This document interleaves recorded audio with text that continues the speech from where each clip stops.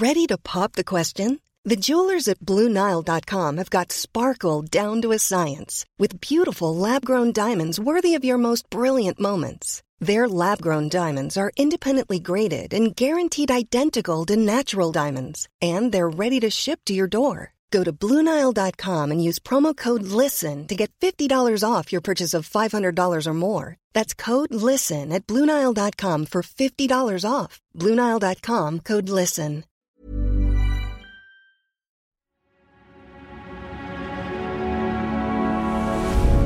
Tortoise. Hello and welcome to Trendy from Tortoise. I'm John Curtis, Professor of Politics at the University of Strathclyde. And I'm Rachel Wolfe. I run Public First, a policy consultancy in Westminster. Together, Rachel and I try to make sense of what's going on by looking at the trends, how things have changed over time, and at some of the key numbers. This week, we are going to look at the King's speech. King Charles gave his first ever state opening of Parliament, listing the bills, the laws that the government intends to try and pass in the next year. We're going to look at what it is, does it matter, how much has it changed, but we're also going to look at what it might mean for the Conservative Party. Can it change its fortunes, given that it remains a long way behind in the polls? And on that, we have a question from a listener, Gordon Shields, who wants to know, have younger voters been forgotten by the major Westminster parties? Has lower turnout, lack of PR, that's proportional representation, where the number of politicians you get and from where is directly related to the number of votes cast, regardless of where in the country they're cast, and a discourse more focused on the needs of an older generation weakened the voice and representation of younger UK citizens? John, I expect there's a very short answer to this and a longer answer, but why don't you give both? Well, there's a good question from Gordon. I mean, what is certainly true is that the age structure of our population has changed over time, and that basically now only about 10% of people are aged between 18 and 24, and 23%, nearly a quarter, are aged 65 and over. And to that extent, and you look at the pattern of public expenditure, that ageing population does mean we're spending a lot more on health and social care over time. And to that extent, you might want to feel the younger people are being left out.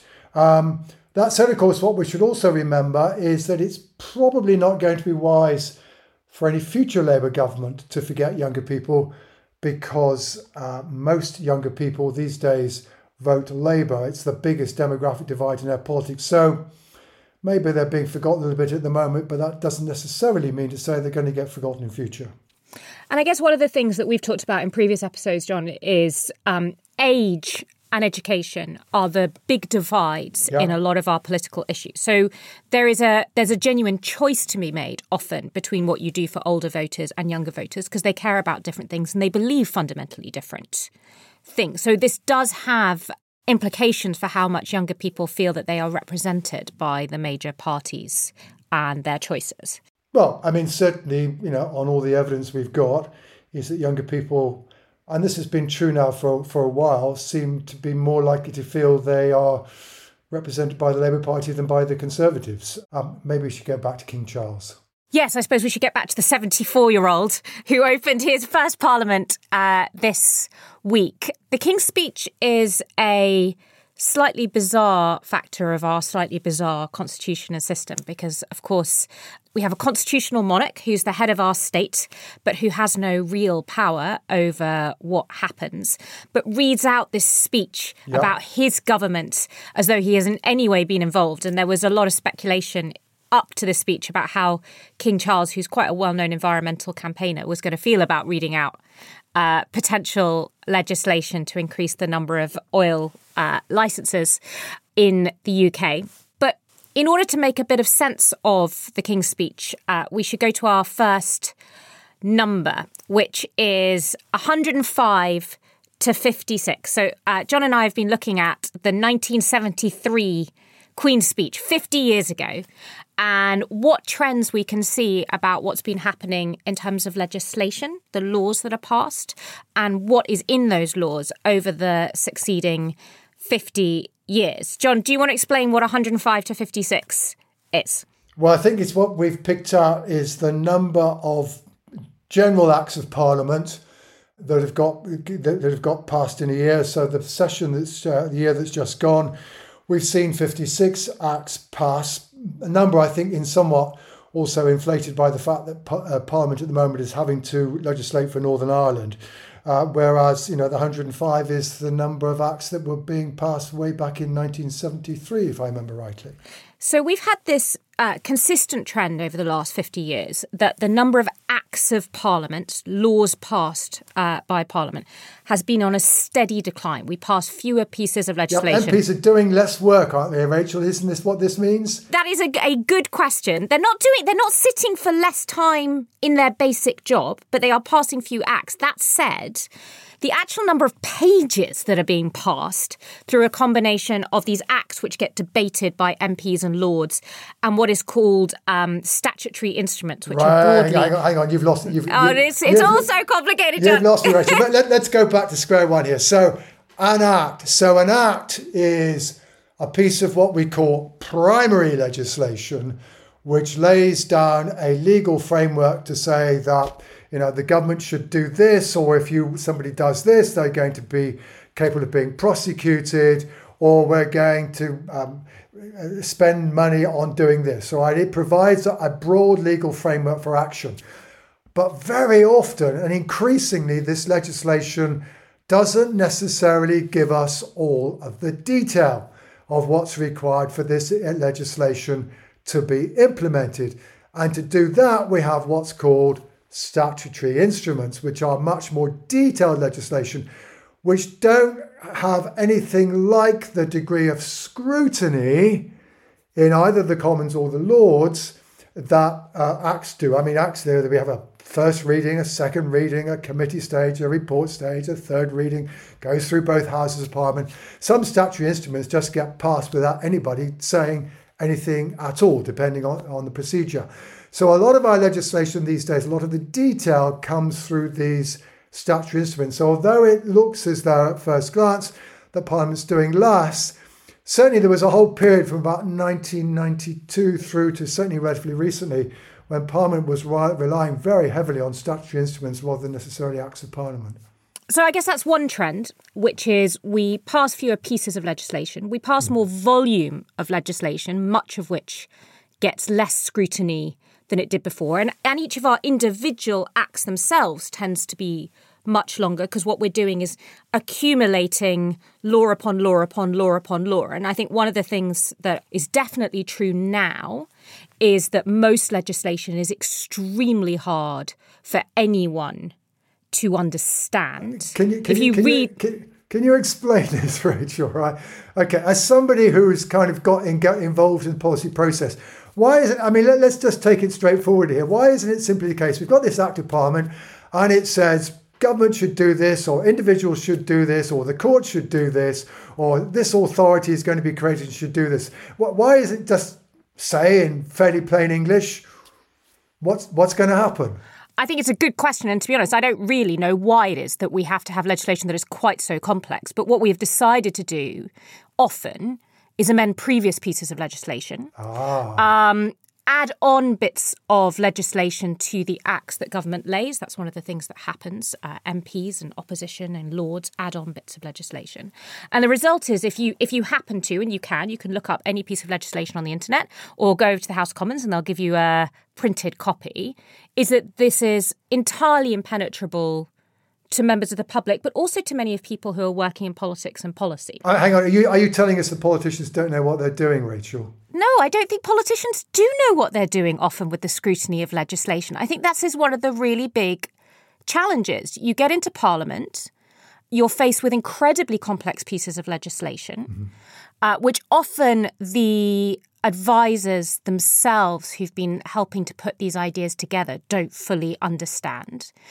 You're expected to scrutinise it, often on subjects you know relatively little about. The legislation becomes more complicated with each succeeding year. And if you consider that the core purpose of the House of Commons and the House of Lords is to scrutinise the laws that we pass, that is what it is for, and to pass it, I actually think it's an immensely difficult job.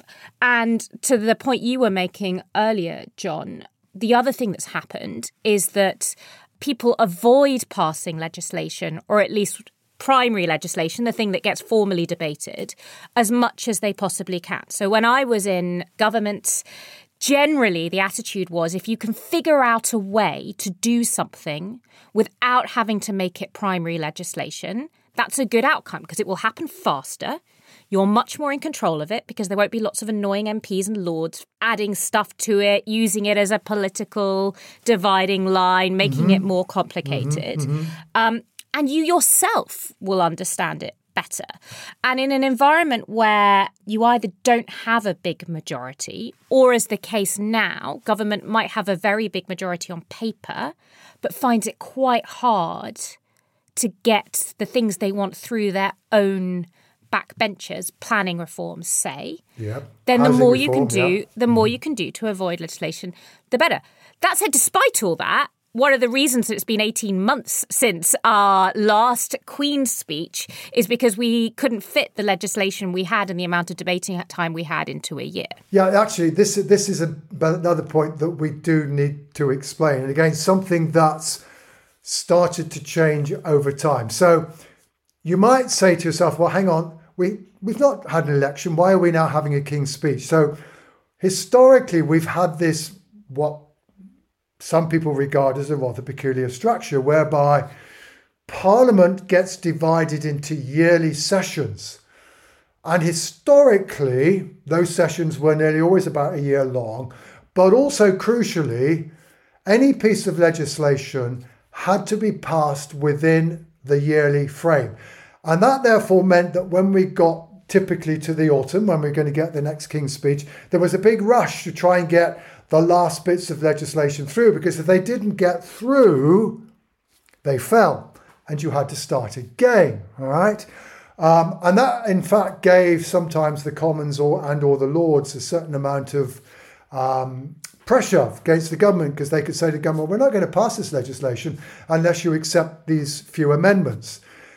One of the things that happened in the era of New Labour was to say, hang on, this doesn't really strike us as terribly sensible.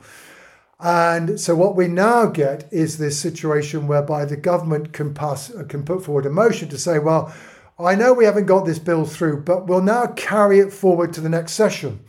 So there were 21 bills mentioned, or at least referred to, in the King's speech this week, but actually 6 of them are bills that have already been going through the previous session, right? So that's point one. We are now, the session no longer means as much as it once did. The second thing to realise, however, is that we've now begun to move, particularly since 2010, to not necessarily having yearly sessions. So after the 2010 election, we actually had a session that lasted for 2 years. And you're right, the session that's finally now being concluded started in the spring of last year. And so it's also been 18 months long. So the sessions no longer mean quite what they did. And 2, now they're beginning increasingly to be of variable length, which in fact is now beginning to make some people, those who kind of worry about the detail part, saying, well, hang on, why do we bother with this at all? What is the point of the King's speech, of parliamentary sessions, etc., etc.? And, certainly, for example, in the devolved institutions, although there is an annual statement about what the government is proposing to do, though it doesn't come from the Crown, it comes from the government minister, there is no such thing as, sessions that divide the regime up. So I think there is an interesting question here is, will we discover that perhaps Prince William, when he becomes king, doesn't have as many King's speeches to give as we have at the moment? But anyway, we will see. That is one for the future. I suppose the other thing that is worth flagging as a trend over the last 50 years, if we think about the 1973 Queen's speech, is that King Charles and Queen Elizabeth, when she was alive, give this speech to the House of Lords, to the peers, even though it is, of course, the House of Commons and the government that commands a majority that is defining it. The MPs stand at the back. They're kind of allowed in. They're sort of vaguely allowed in. In the servants' entrance, With the crown and the jewels and the ermine, this is very much bringing up the kind of pomp and circumstance of the past. And presumably interesting. How unfamiliar would it look to the person who was opening Parliament when Guy Fawkes was trying to blow it up on the 5th of November all those centuries ago? And if you look at 1973, the people that Queen Elizabeth was delivering her speech to looked very, very different to now. So it was to the House of Lords, in which almost everybody, over 400 of the 500 or so peers, was hereditary. Mm-hmm. Only 16 of them were women. We'd only very recently, about 15 years earlier, allowed life peers, which are now the vast majority of people who make up the House of Lords.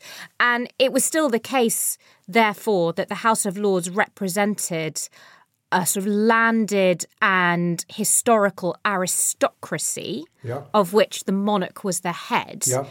Whereas now, while King Charles is giving his speech to the peers, a huge proportion of these people were maybe doctors who became crossbench peers, or even more likely people who'd worked for the Labour Party or the Conservative Party or the Liberal Democrats and then been appointed. Isn't the House of Lords perhaps in some ways now a retirement home for former MPs? I think increasingly former MPs and former advisors, and it's also much bigger.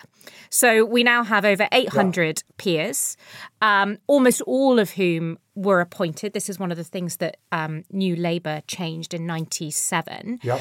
And so you have people who have this title, who are not elected, who can scrutinise legislation, although they don't have the final say on it, but are not fundamentally different in background to most people in the House of Commons. No, sure. Though, of course, one of the things that is true is that because the House of Lords is now predominantly life peers and not the hereditary chamber, it has meant that the consequence of that is the Lords has become somewhat more influential, because it's now rather more difficult for governments to denigrate it as saying being completely out of touch, etc., etc. In a moment, we'll discuss the substance of the King's speech. How much does it matter? We'll be back in a minute. It's that time of the year. Your vacation is coming up. You can already hear the beach waves, feel the warm breeze, relax, and think about work. You really, really want it all to work out while you're away. Monday.com gives you and the team that peace of mind. When all work is on one platform and everyone's in sync, things just flow. Wherever you are, tap the banner to go to Monday.com. There's never been a faster or easier way to start your weight loss journey than with PlushCare. PlushCare accepts most insurance plans and gives you online access to board-certified physicians who can prescribe FDA-approved weight loss medications like Wegovy and Zepbound for those who qualify. Take charge of your health and speak with a board-certified physician about a weight loss plan that's right for you. Get started today at plushcare.com/weight-loss. That's plushcare.com/weight-loss. plushcare.com/weight-loss. Maybe we should move on to looking at the substance of the King's speech that King Charles put forward, because in advance, at least, it was billed as a speech in which it would put up a number of so-called dividing lines between the government and the opposition. And what was meant by this, I think, were things where the government would take one position, the opposition would take another, not uncommon in the House of Commons, but would be being made to do so on issues where the government's position was popular, at least certainly popular with people who voted Conservative in 2019, and that therefore this might be a way of trying to help them to entice back into the Conservative fold people who voted for the party in 2019 but have since fallen out of love with them. And the one issue that I at least can spot, where perhaps they'll come more broadly to the moment, certainly one example where this seems to be the case, and this is the legislation to say that the authority that's responsible for licensing oil and gas exploration in the North Sea should have to give out a round of licenses once every year. It hasn't done so historically, although there's nothing to stop it from doing so. If we take a survey done by YouGov for University of Bristol back in July, asking whether or not people supported or opposed a ban on licenses for exploring Britain's North Sea oil and gas, 31% supported the ban, 42% were opposed. So certainly an issue on which we were divided. But crucially, 63% of 2019 Conservative voters were opposed to the ban, whereas 49% of Labour supporters were in favour. So, Rachel, is this the measure in the bill that is designed to try and create a bit of a wedge between the two parties?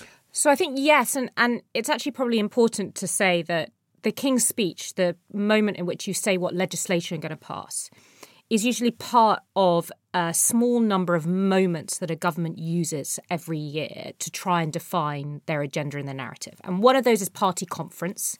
Both the leader of the party and the leader of the opposition, as leader of the government and leader of the opposition, set out their stall and make policy pronouncements. One is the King's Speech, which is what we had this week. And the third is the budget or the autumn statement, which we're going to be getting in a few weeks, where the Chancellor stands up but tends to offer things on tax or spending. So normally these are a package, and you're limited by what you can say in each of those packages. Obviously, the King's Speech has to be legislation, and lots of things you want to do are not legislation. I mean, not entirely. I mean, again, one of the intriguing things going back to the 1973 King's Speech, what you discovered there is the first half of it was not about legislation at all. It was about the government's broad direction, and in particular, a lot about foreign affairs and about threats to the UK, not least, of course, because just another Middle East war had just broken out. And indeed, one of the interesting things I think about the King's Speech as a text was how little framing there actually was in it this time. And to that extent, at least, as it were, the substance, or at least the presentation of the speech, was rather at odds with some of the previous billing. It was very much about legislation, and there wasn't very much in terms of what's the government's broad narrative, not least perhaps because, of course, virtually everything in this King's Speech had already been announced, including not least at the Tory party conference a few weeks ago.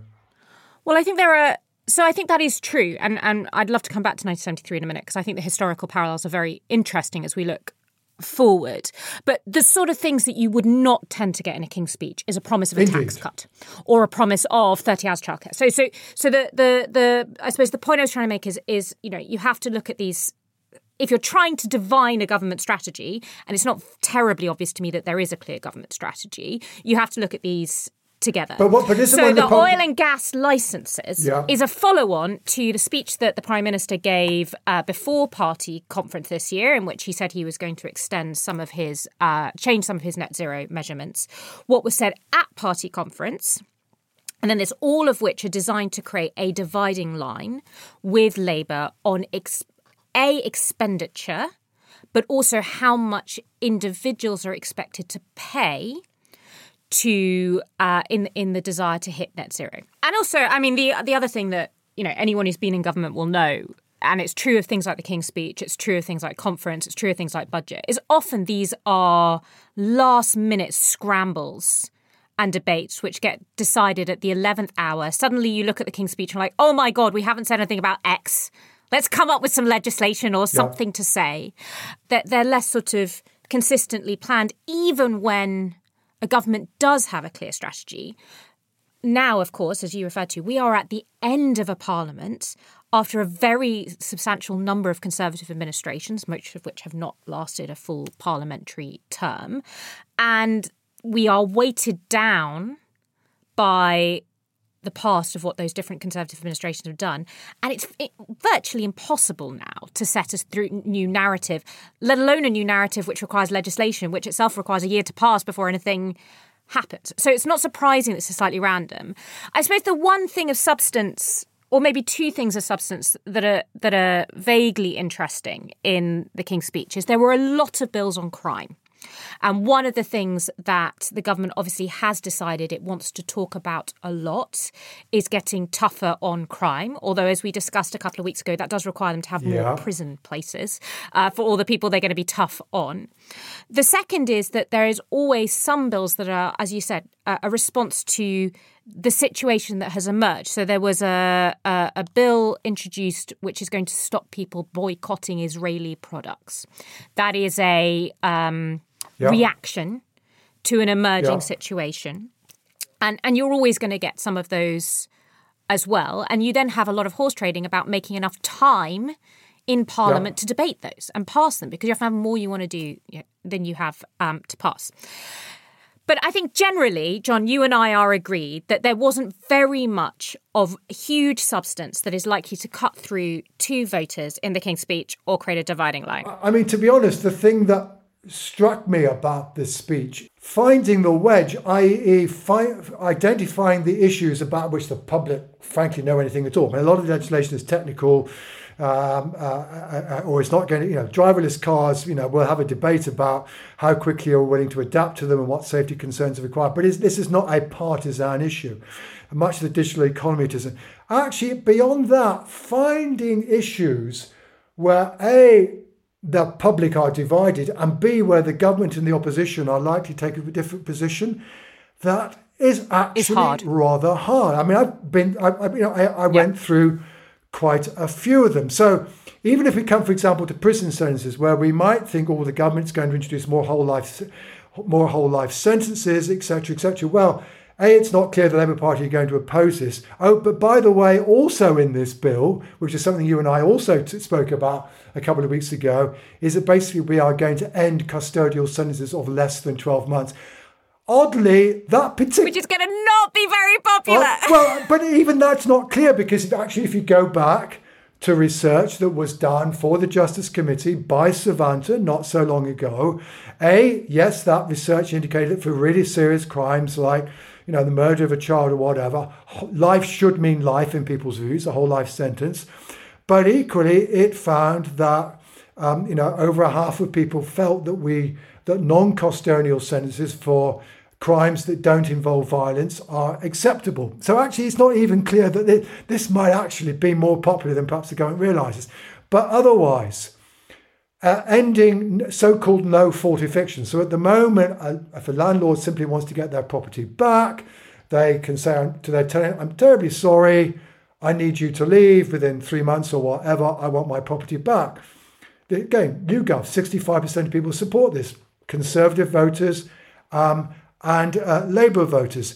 The one piece of legislation that is probably going to be remembered in the long term from this King's Speech is, of course, the proposal to gradually increase the age at which you can no longer buy cigarettes, with a view to eventually phasing out cigarettes.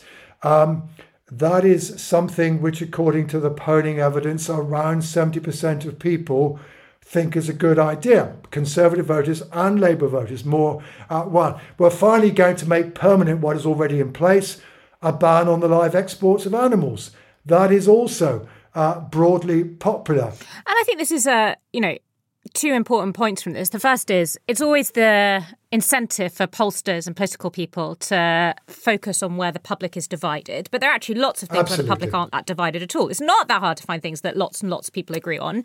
The second, of course, is that it's very easy to say, well, the government has no strategy, it's useless, it has no narrative, and I'm guilty of this. But it's not easy right now. The things that the public care about deeply, which we've talked about a lot, are the economy and cost of living and the health service. It is not obvious to anybody what levers you pull without huge trade-offs or costs or uncertainty about whether it's going to work.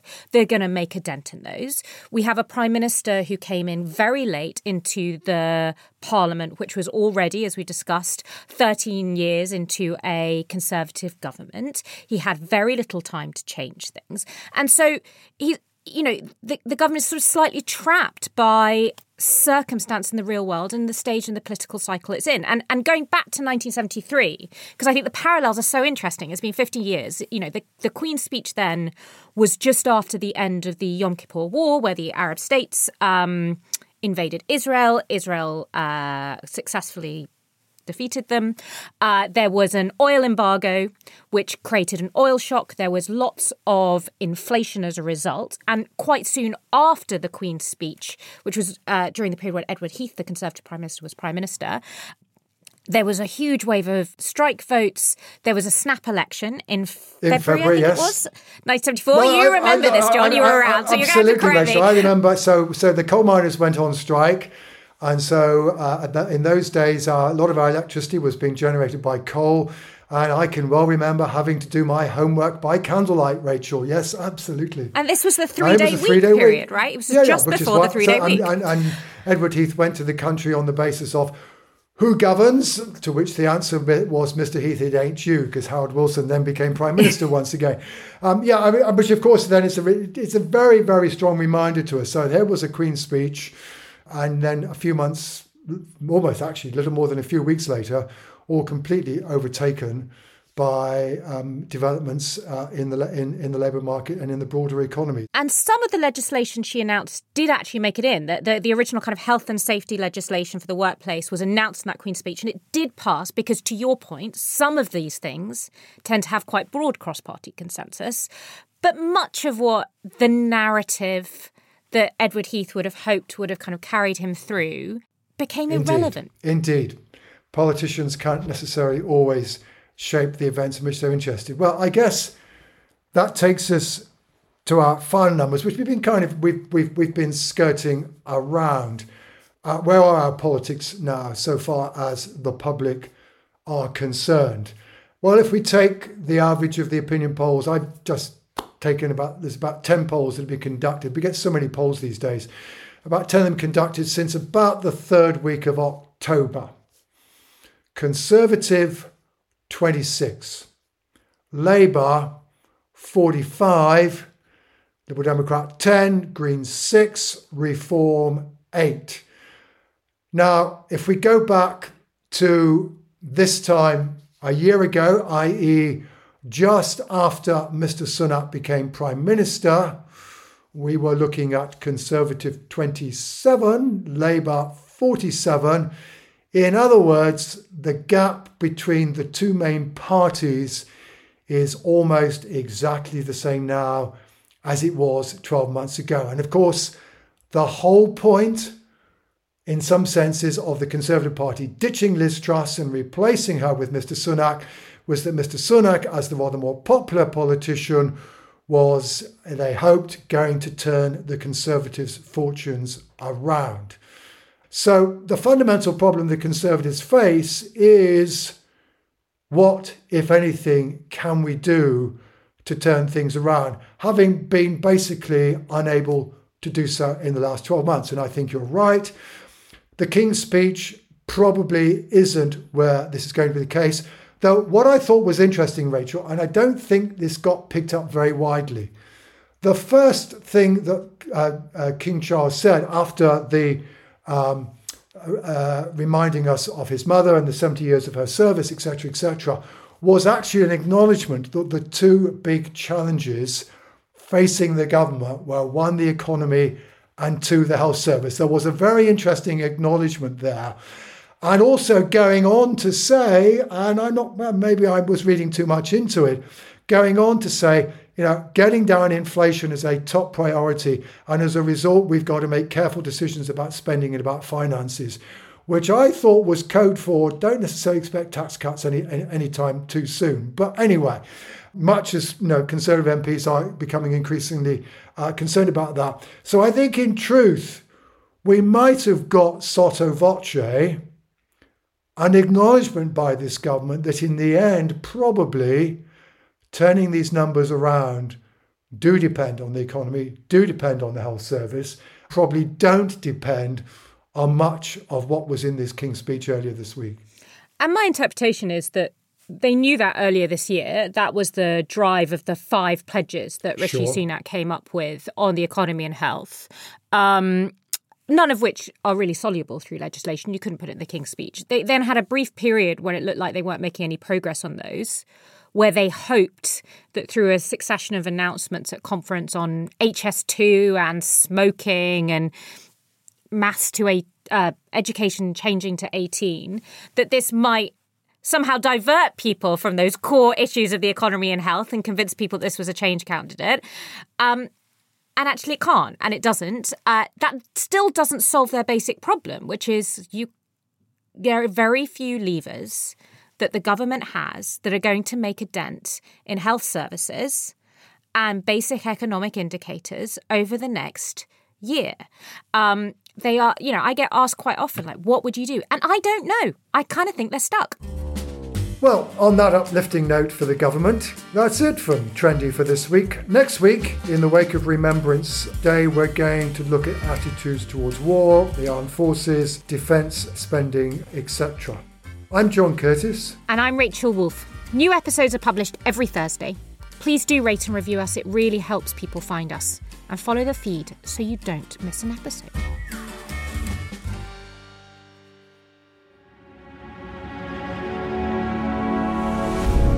Tortoise.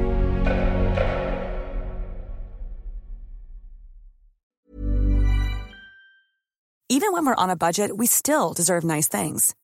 Quince is a place to scoop up stunning high-end goods for 50 to 80% less than similar brands. They have buttery soft cashmere sweaters starting at $50, luxurious Italian leather bags, and so much more. Plus, Quince only works with factories that use safe, ethical, and responsible manufacturing. Get the high-end goods you'll love without the high price tag with Quince. Go to quince.com/style for free shipping and 365-day returns.